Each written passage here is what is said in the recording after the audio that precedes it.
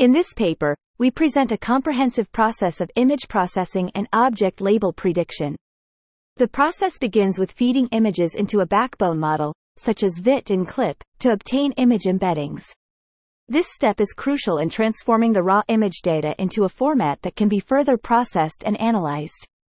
Next, we define the token embeddings for object labels using a pre-trained language model, such as Llama, with 32K textual tokens.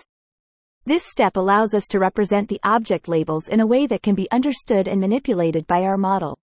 Following this, we concatenate the image embeddings and a short instruction token embedding to form the input token embeddings. This combination of image and instruction information forms the basis for our subsequent processing steps. We then employ a language decoder, which is a combination of linear projection and the pre-trained language model, to project the input token embeddings in the textual space of the object label embeddings.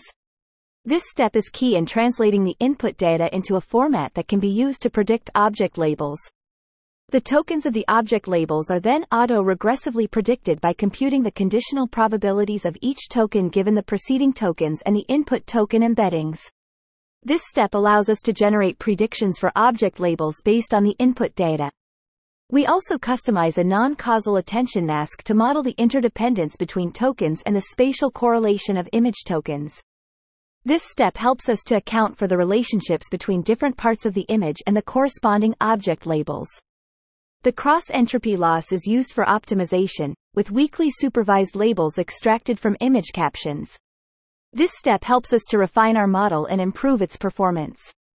We implement one-shot sampling to generate multiple labels in parallel by sampling tokens for initial tokens and completing labels when the SEP token is sampled.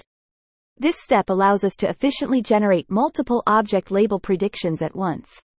Finally, we truncate the language decoder to maximize efficiency by using only the first 6 transformer blocks along with the final output layer of the Llama language model. This step helps us to streamline our model and improve its efficiency.